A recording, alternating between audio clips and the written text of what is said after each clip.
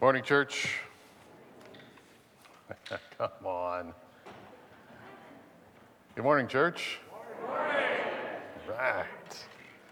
Hey, we're in this together, right? If you don't know me, I'm Kevin Shingleton. I'm one of the elders here at Gray Road. And as we get started here this morning, I want you to imagine a scenario with me. I want you to imagine that you are living in a country where to be a Christian is very dangerous. If you live in this country, Christianity is going to be oppressed, it's going to be persecuted,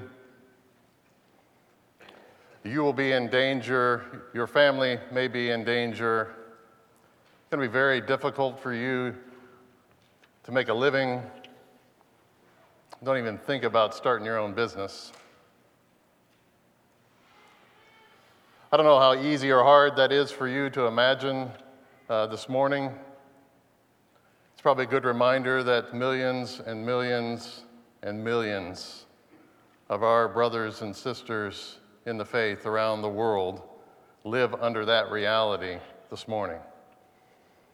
And we need to remember them, we need to be praying for them, we need to be mindful of them. Wouldn't it be interesting if we could set up a live stream to one of those countries, maybe to a pastor or a Christian leader that is addressing his congregation this morning?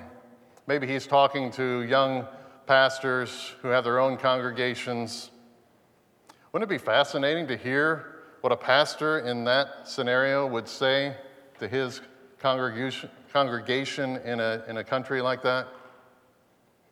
Now imagine we set up a live stream and you find out that not only is he addressing his congregation, the subject of the text for this morning was that he's going to talk to his congregation about government.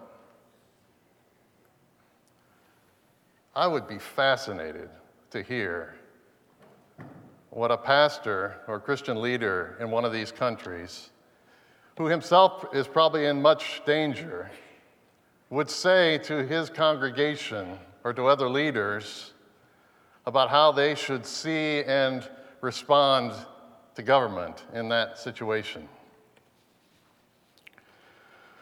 Well, I don't have a live stream set up this morning. Jim, maybe we can do that next time. But I do have a few letters that I would like to read to you. Some excerpts of some letters that were written by Christian leaders to their congregations, to churches in persecuted countries, like so many this morning. Here's a few excerpts of what these Christian leaders say to these congregations about government.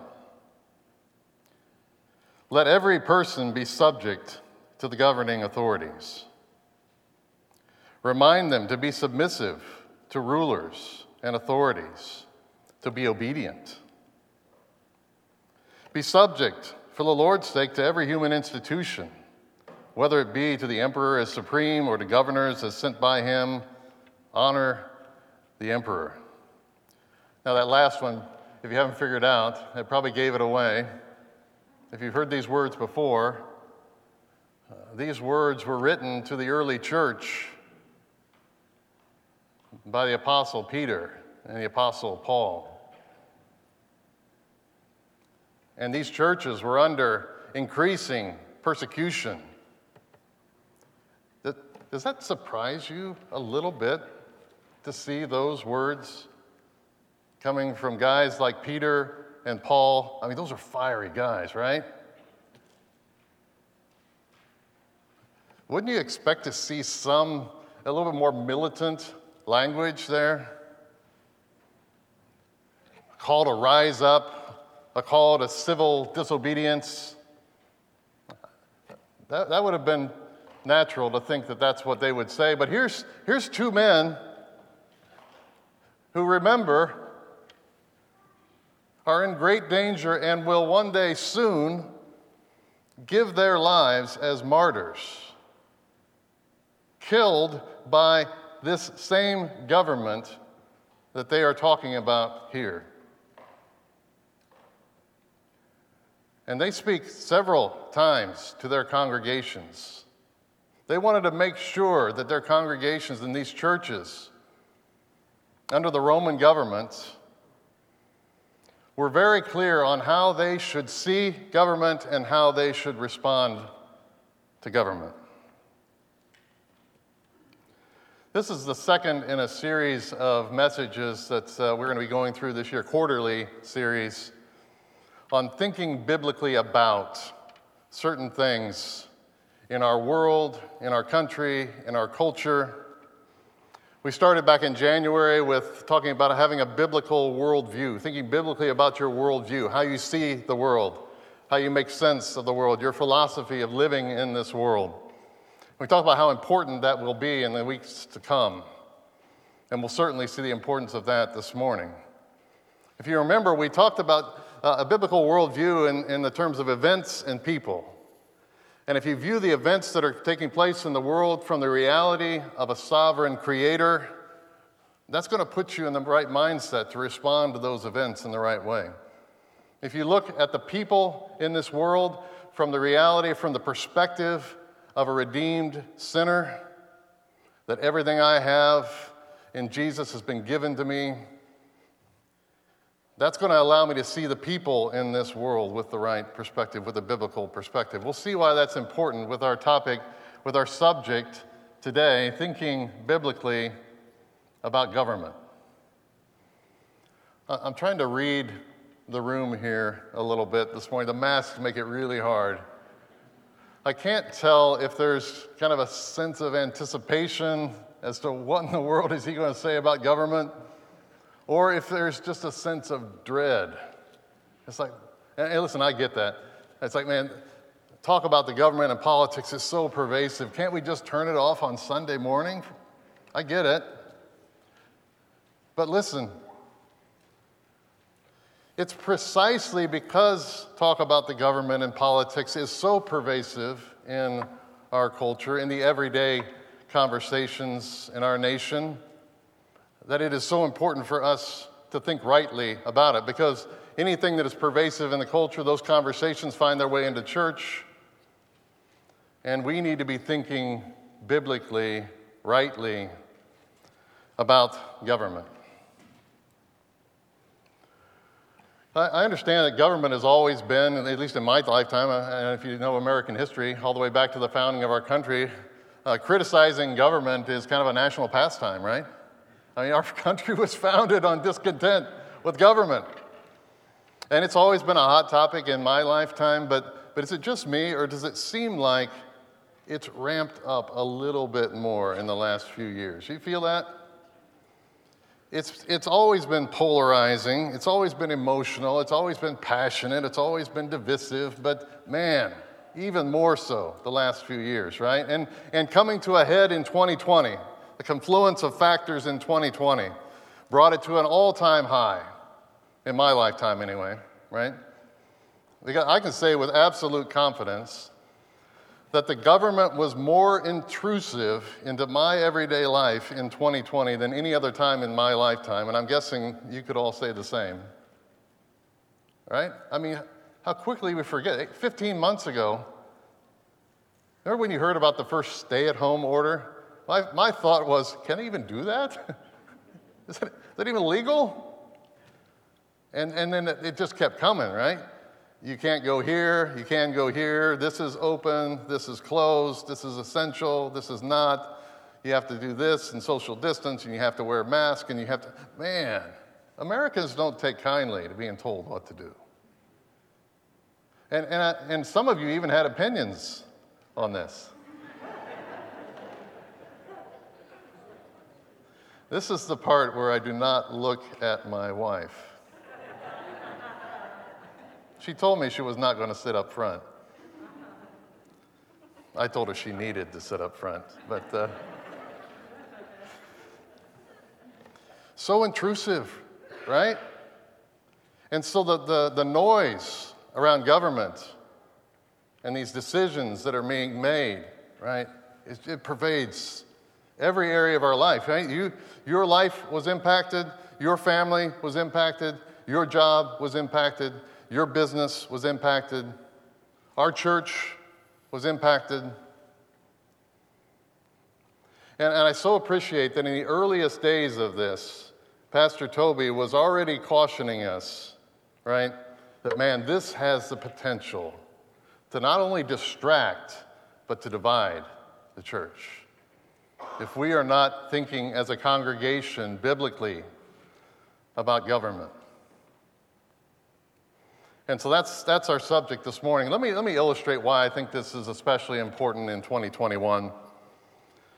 There's two different ways to think about government. More of an abstracted view of government as kind of the government, and everybody likes to complain about the government, Big Brother or Uncle Sam or whatever. But increasingly, government has become much more person-based, right? Let me show you a picture.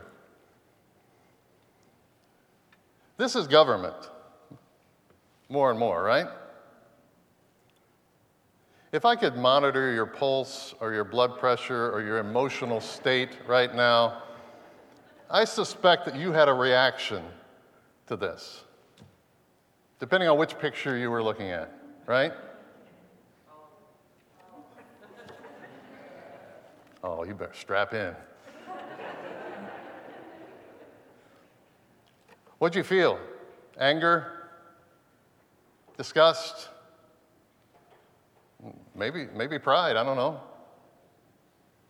Rage, injustice. This is the reality of government in 2021. And listen, we've all seen it, right? Things that professing Christians have said about people in this picture and supporters of people in this picture on both sides, we need to think biblically about government, or it will, at minimum, distract us and probably divide us. One more picture. It's not just the heads of state, it's anybody, we'll see, it's anybody that's elected or appointed. That pulls in Congress, that pulls in the courts, armed forces, law enforcement, all very polarizing things in our culture and in our churches. We need to think biblically about these things. And the scripture has a lot to say about this. Let's pray together. Father, we pray that you will be really clear in your word this morning. We will see very clearly what you have to say to us and how we can learn what you expect from us when it comes to government. I pray that you'll be honored and glorified in everything we do this morning. In Jesus' name, amen. Turn in your Bibles to 1 Peter chapter 2. That's where we're going to anchor this morning. Sorry about that. It's page 1014 in the Pew Bible if you're using that.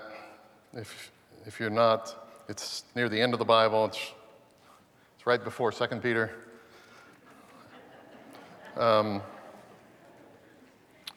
We're going to anchor in 1 Peter 2 this morning, although we're going to touch on really the four key passages in the New Testament about government in the epistles.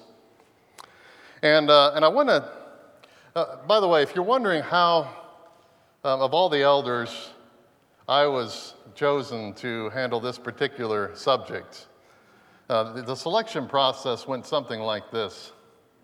I missed an elders meeting.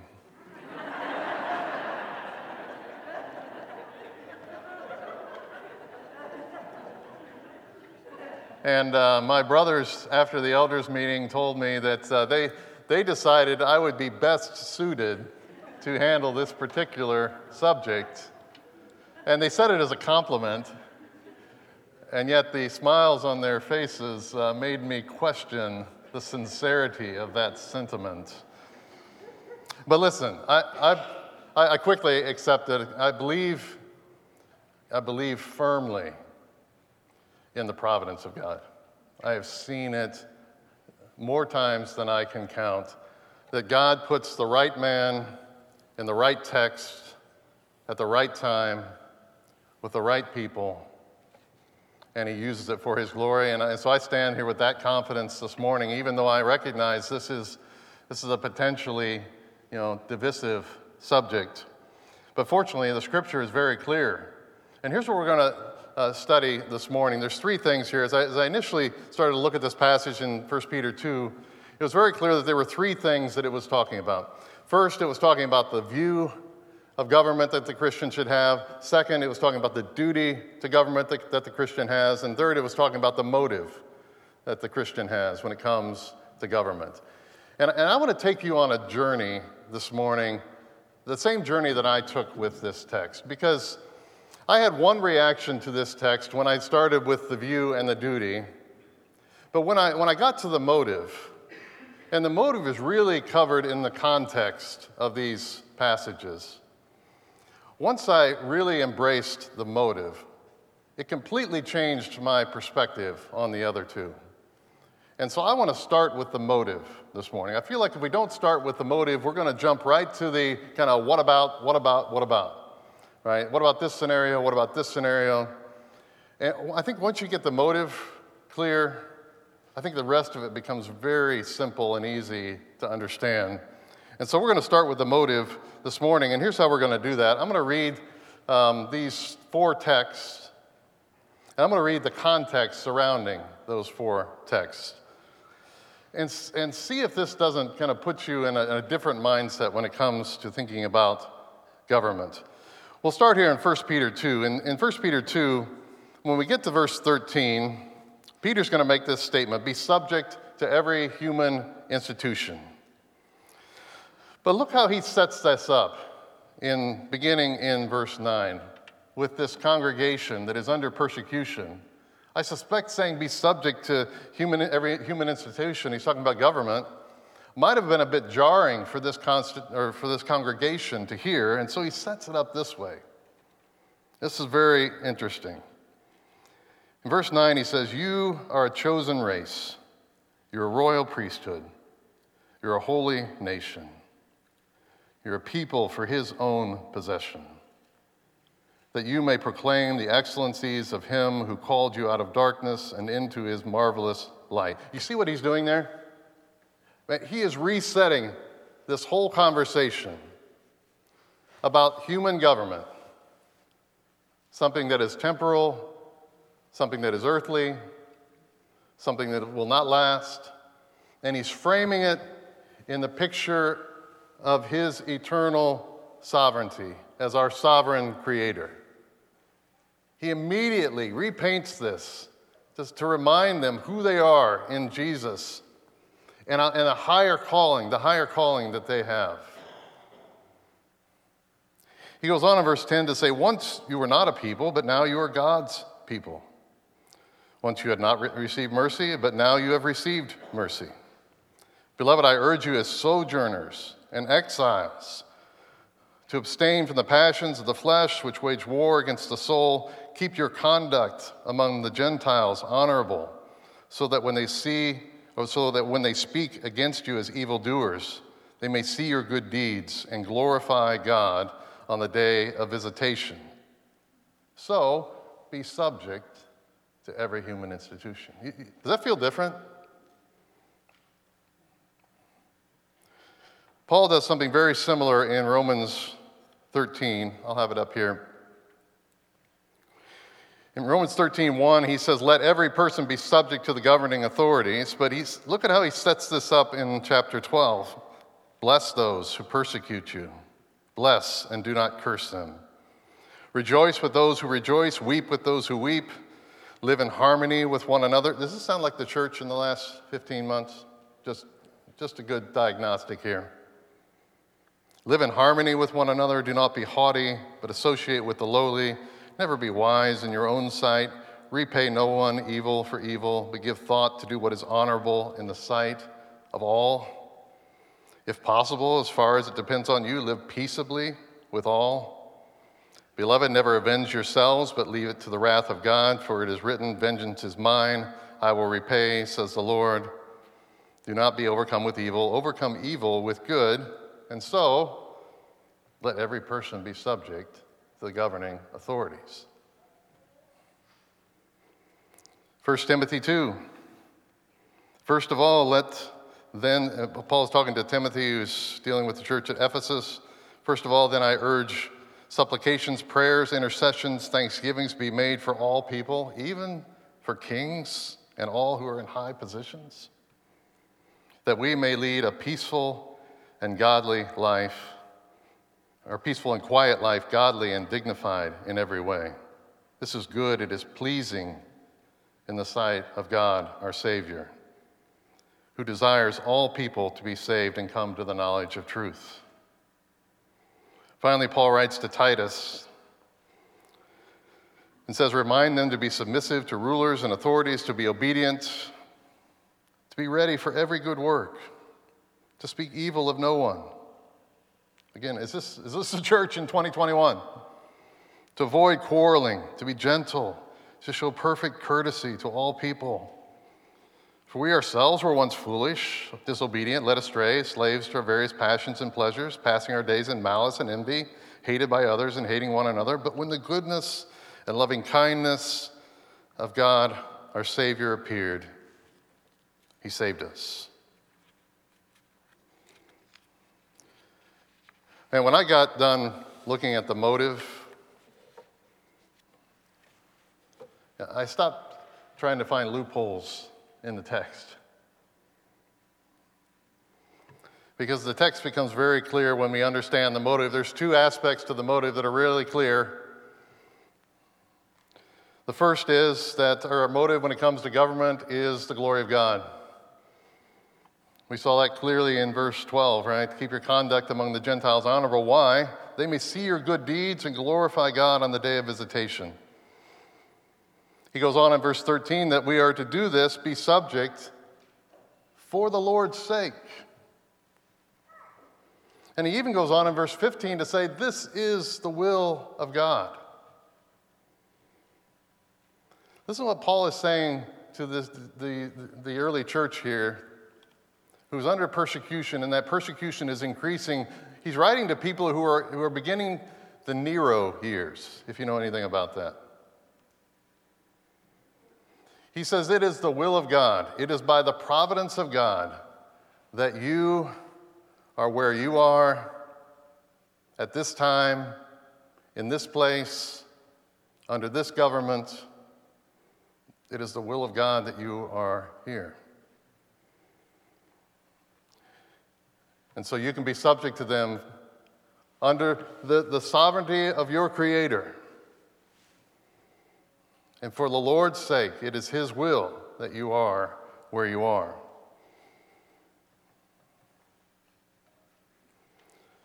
I think sometimes we forget that, God started the early church. He birthed His church. And He didn't create some utopia in Jerusalem for that church to start in. He didn't create a representative democratic republic with a constitution based on Judeo-Christian ethics to start His church. He birthed the church that would last forever under the Roman government.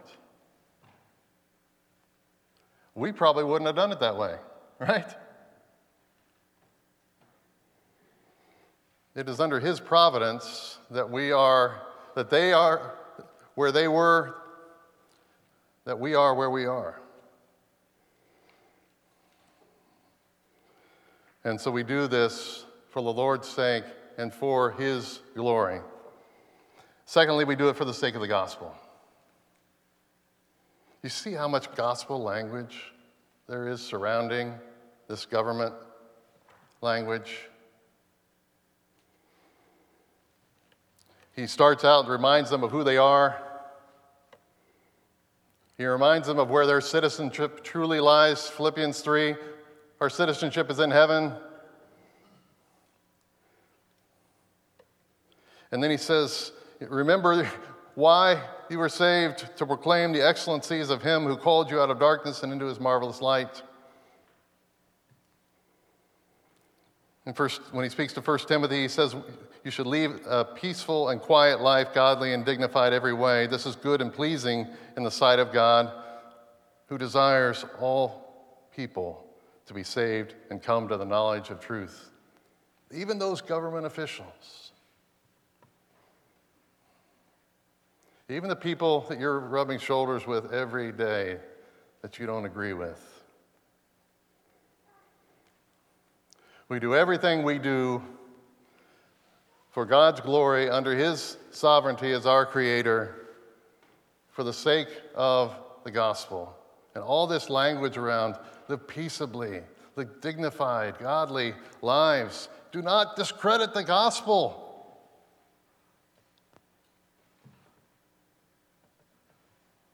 By ranting about the government or disobeying the government is what he was dealing with. Two good diagnostic questions the next time you interact on social media, right? Is this going to bring glory to God?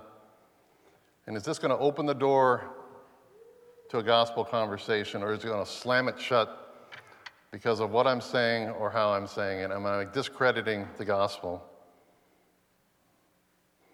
It should shade everything that we do. So all that to get to the main point.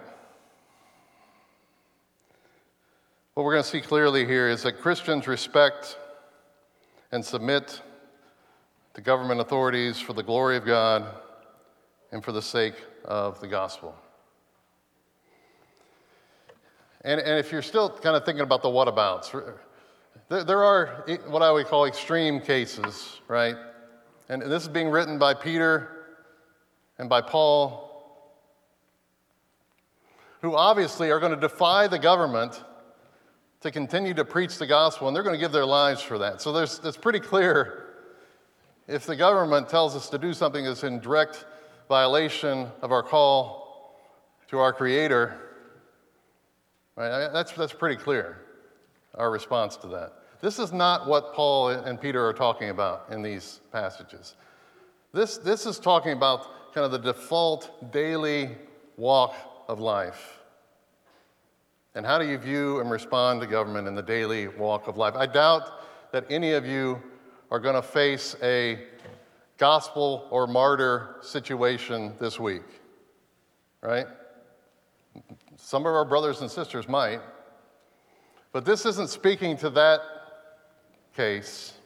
This is speaking to the everyday walk of life. As you interact with others in your home, in your workplace, social media, and just in the way you think about and respond to the government, what's the way to biblically do that in a way that brings glory to God and does not discredit the gospel? That's the lane that we will stay in this morning, because that's what Peter and Paul are talking about. So let's look at the Christian's view of government. If we embrace the motive, the view becomes very clear. Let me just read verses 13 through 17. Be subject to the Lord, for the Lord's sake, to every human institution, whether it be to the emperor as supreme or to governors as sent by him to punish those who do evil and praise those who do good. For this is the will of God, that by doing good you should put to silence the ignorance of foolish people. Live as people who are free, not using your freedom as a cover-up for evil, but living as servants of God. Honor everyone. Love the brotherhood. Fear God, honor the emperor. The first thing we see about a Christian's view of the government is that government was instituted by God. It was instituted by God. We see that here in this first verse. Be subject, it's very interesting choice of words here, an order of words here in verse 13. Be subject for the Lord's sake to every human institution. That word institution there is actually the word creation. And it's a very interesting play on words. Peter is kind of placing this in the broader conversation, saying, be subject under the sovereignty of your Creator to things that He has created. And so he's comparing our sovereign Creator to human creations. And he says this, because of the Lord's sake, you can be subject to human institutions.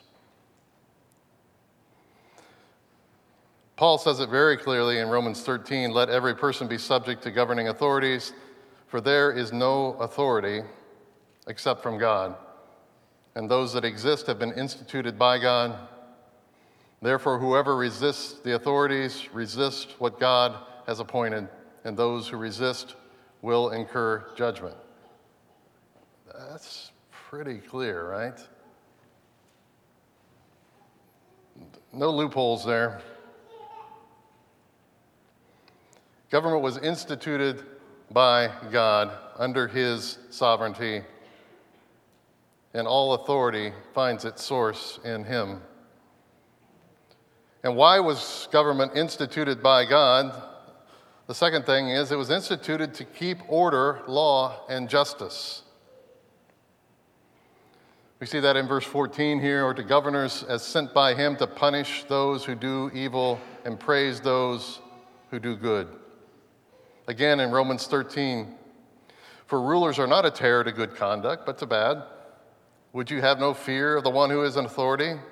Then do what is good, and you will receive his approval, for he is God's servant for your good.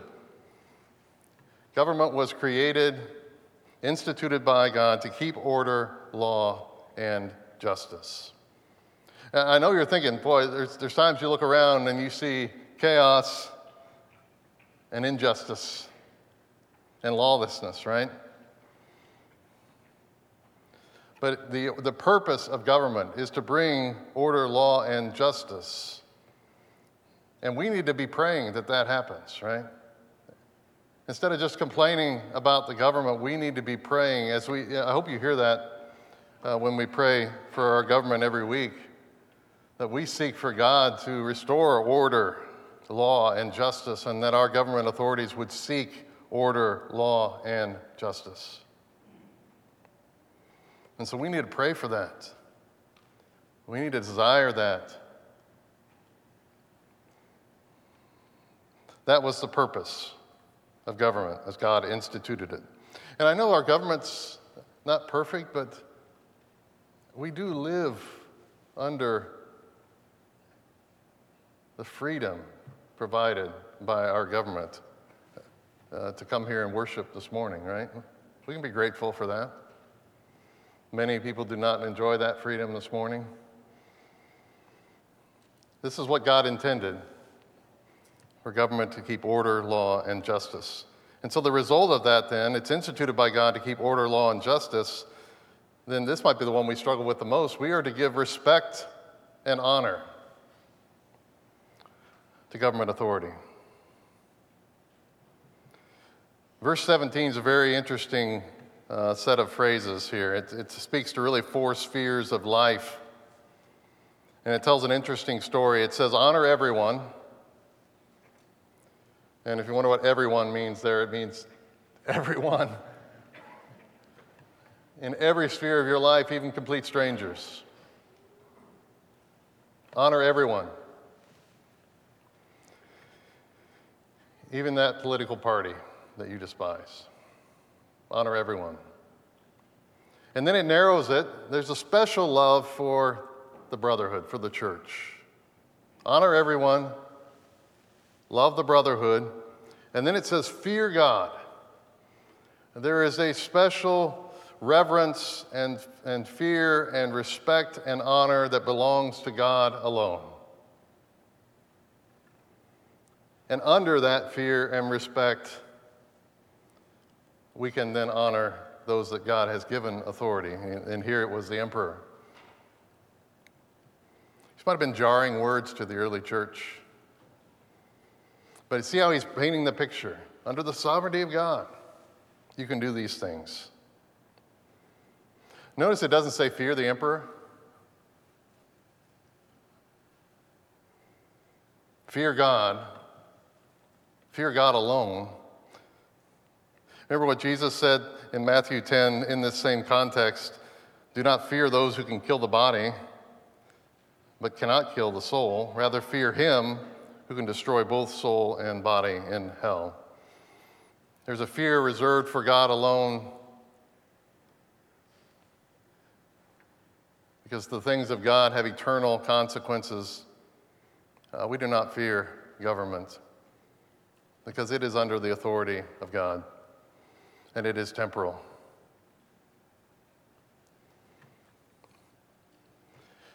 You know, Rome came and went.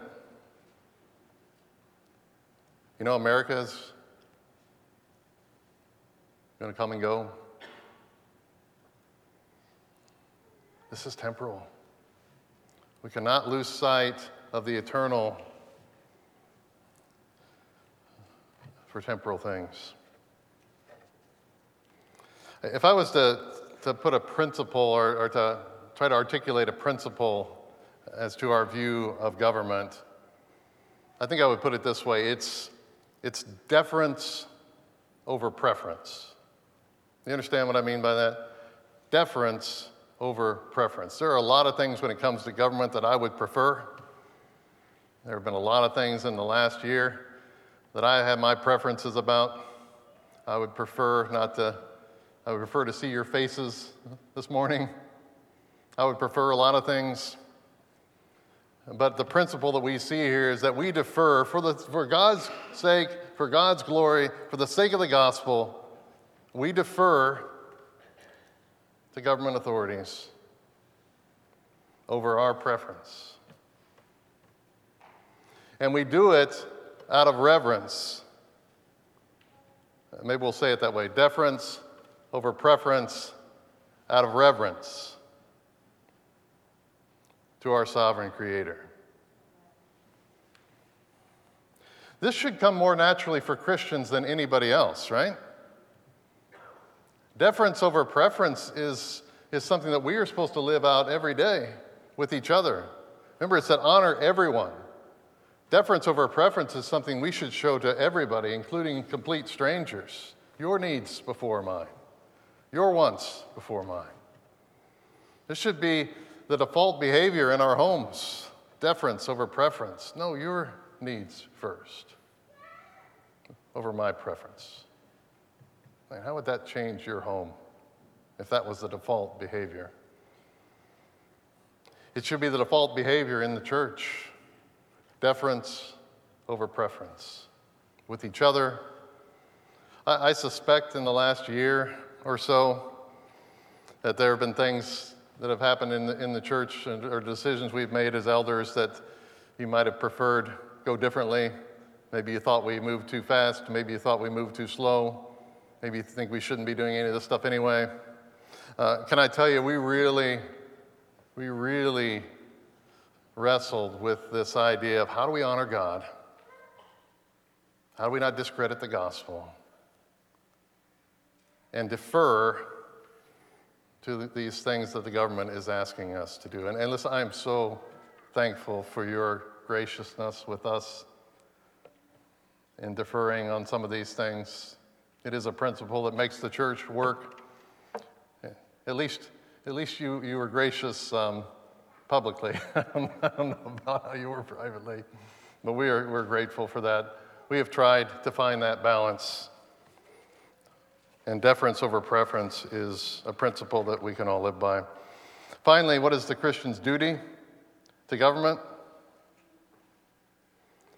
There were some in the early church, both Christians and Jews, who believed that the Christian had no duty to government. And they were causing all kinds of problems in Rome and all kinds of civil disobedience.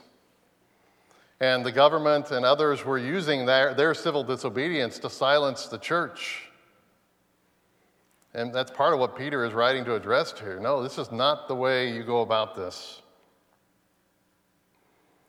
For the Lord's sake, for His glory, and for the sake of the gospel, the first thing we do is we subject ourselves. We see it here in verse 13. Titus 3:1, remind them to be submissive to rulers and authorities, to be obedient. Romans 13, let every person be subject to governing authorities. This doesn't mean you agree with everything, but you subject yourself. Deference over preference, and deference carries with it that honor and respect of that authority, because that authority comes from God. The second thing we do as part of our duty is not just subject ourselves and kind of, drag our feet and complain every step of the way. It says that we, as citizens, are to live a good and godly life. That is part of our duty as citizens. I think the principle here is that we are not citizens who happen to be Christians, right? Peter is saying, no, you are Christians who happen to be citizens of this country. This is eternal, this is temporal. And so everything you do needs to start with that reality. And that means as citizens who are Christians, you should be the best citizens there are. You should live good and godly lives. Do you see how many times he instructed them to live peaceably, live honorably? He says it most clearly in 1 Timothy, that we may lead a peaceful and quiet life, godly and dignified in every way. This is good, it is pleasing in the sight of God. And he says that these people are accusing you of civil disobedience. You should be living in a way that if somebody accuses you, nobody's going to believe it. Because you're living a life above reproach. Live a good and godly life. Part of living a good and godly life is taking advantage of our rights as citizens, things like voting. That's part of our right as citizens. We should be doing that, right? It doesn't mean we just completely disconnect with anything related to the government, but we live good and godly lives. That means we're praying for our government, we're taking advantage of our rights, and we're voting, and we're influencing where we can. But it's all under the sphere of, man, there is much bigger calling going on here. But we are to be good and godly citizens of this country. Finally, our duty, the third thing, after subjecting ourselves and living a good and godly life, he says several places here and in Paul's writings, we are to avoid conflicts.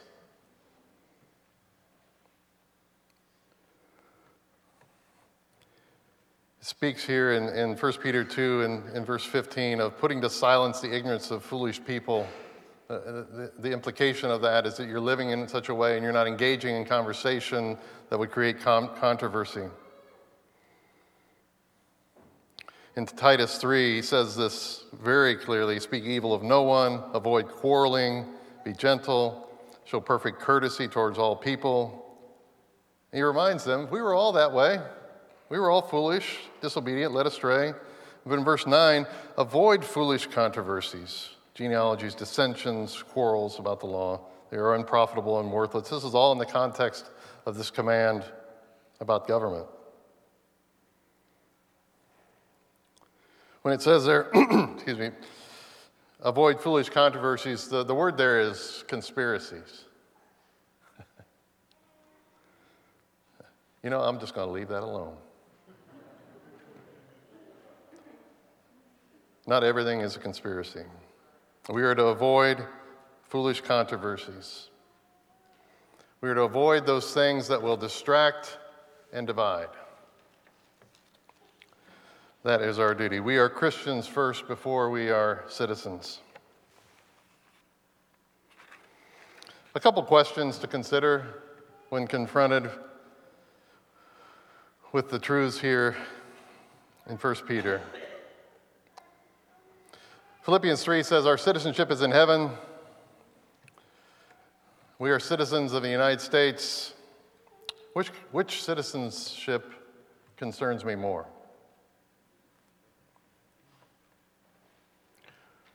Which one do I care more about?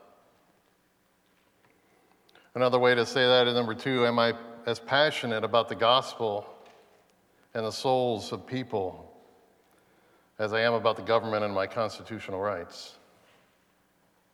Listen, I love the First Amendment. Free speech enables us to do what we're doing this morning.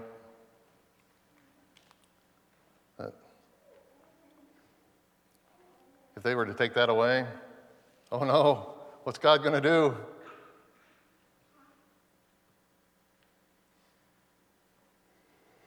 I think sometimes when we worry about what may happen in our country, what rights we may lose, if Christianity is going to be silenced, if persecution is going to come.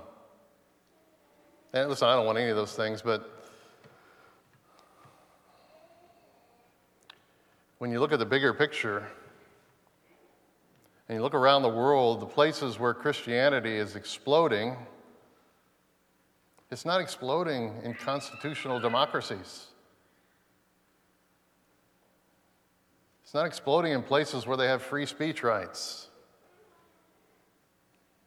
It's exploding in places that are oppressed and persecuted. That's the pattern throughout history. If persecution is coming to America, that's probably the best thing for the church, right? Remember Pastor Lockwood used to say persecution was coming in his lifetime and he was ready for it because the church needed it. We're so afraid of something that may actually be what's best for us.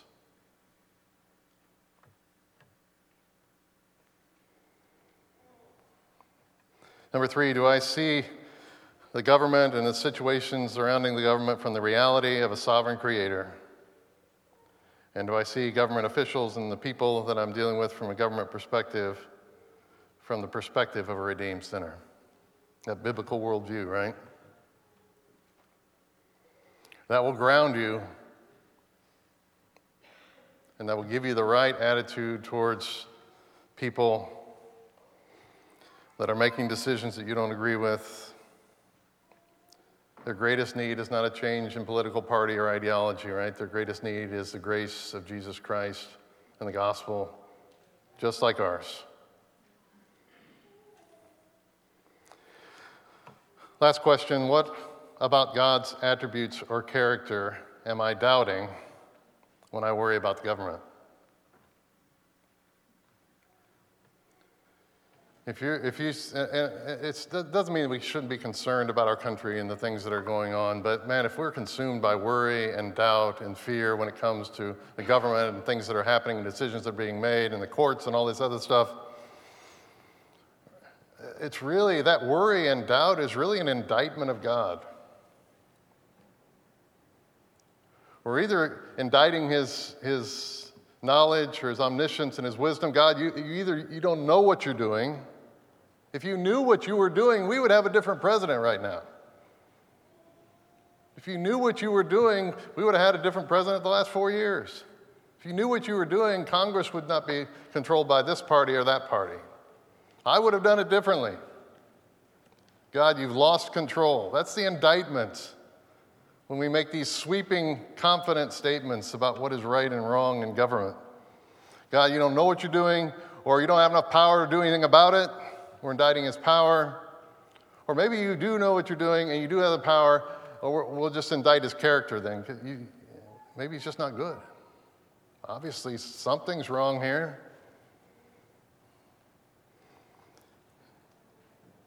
And not leaving any possibility for the fact that maybe our sovereign, all-knowing, all-powerful God, who is not confined to time and space, who is self-existent, who has all authority, may be working a plan that we can't see.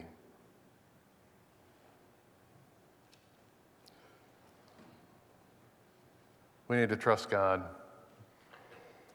He instituted government.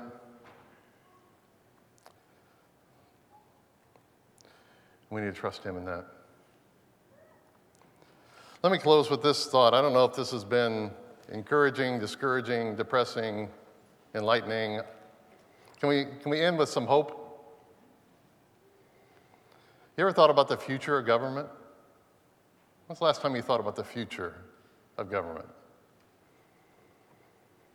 We could go to Revelation, and we had some songs that spoke to it a little bit about the new heaven and the new earth and what that's going to be like. My favorite passage on the future of government comes from the prophecy of Jesus Christ in Isaiah chapter 9, written hundreds of years before his birth. Familiar words, "For to us a child is born, To us a son is given, and the government shall be on his shoulder. For the first time in all of history, government will not be a bad word, because the government will be on his shoulder. And here's what that government is going to be. Here's who that government is going to be ruled by. Wonderful Counselor, Mighty God, Everlasting Father, Prince of Peace.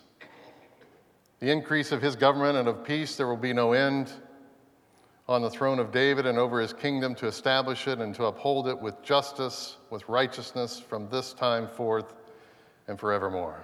That's the future of government.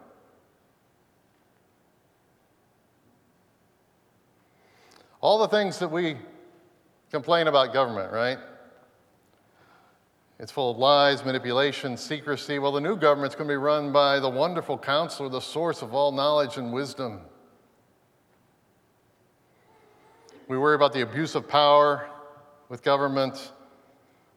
The new government will be run by the Almighty God, the source of all power and authority. And that benevolent power will be for our good for eternity. We worry about war and conflict from governments. This government will be ruled by the Prince of Peace, and of his government of peace there will be no end. We worry about injustice and evil. His government will be upheld with justice and righteousness forevermore. This is the future of government. And listen, if you're a believer in Jesus Christ, those two words, justice and righteousness, right? We celebrate that we will live under that for eternity. But if you're not trusting in Jesus Christ, those words should terrify you. Because the reality of that, if his kingdom is a kingdom of justice and righteousness, that means those who are not just or not righteous cannot be in his kingdom.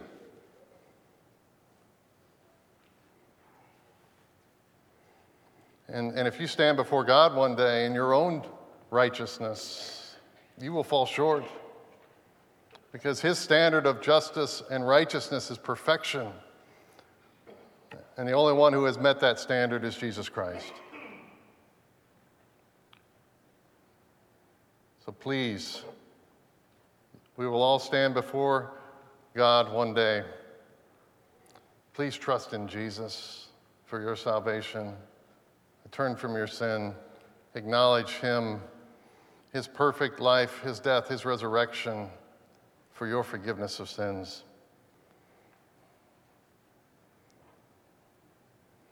We will live under his justice and his righteousness forever. And so while we are on this earth, we can respect and submit to governing authorities for his glory and for the sake of the gospel. Let's pray. God, we are grateful that you are in control. Forgive us where we think we knew better. Help us to trust you in the midst of the chaos in this world, the injustice in this world, the lawlessness in this world.